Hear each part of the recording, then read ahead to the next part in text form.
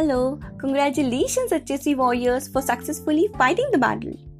12th is often considered to be the turning point, and clearing it is considered as if there is no struggle left.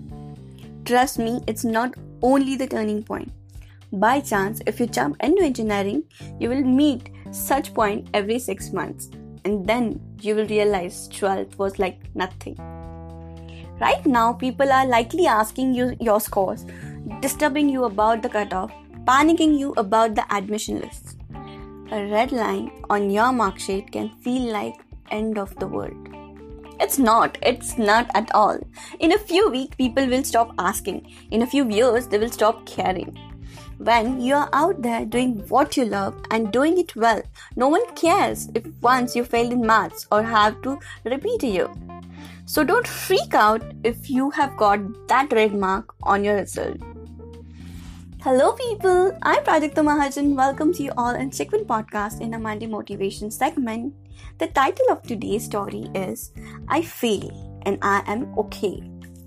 Let's start the story. I was bad at mathematics and failed in class 12th.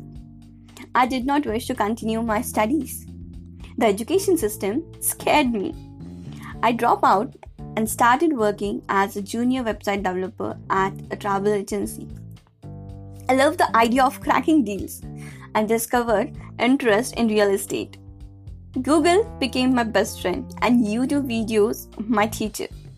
I quit the travel agency job and co-founded a real estate company with a partner and co-ran it successfully for 6 years. Soon, I launched my own consultancy firm. I act as a link between developer and consumer. I bought a house in a city. From my failures, I learned that you do not need a formal education to craft a success. No one has ever asked me about my education, and if someone does, I will tell them that I failed in class 12th. And I am not ashamed of it, because I am on my way to become a successful entrepreneur with hard work and good service on offer. The story today I narrated is a story of Praveen Ladkat, head of real estate consultancy, Propera. So, my dear friends, failure is not the end. There are n number of opportunities waiting for you. Just grab it. Stay tuned, stay motivated. I will be back on next Monday with a new motivational story to charge up your life. Till then, stay motivated.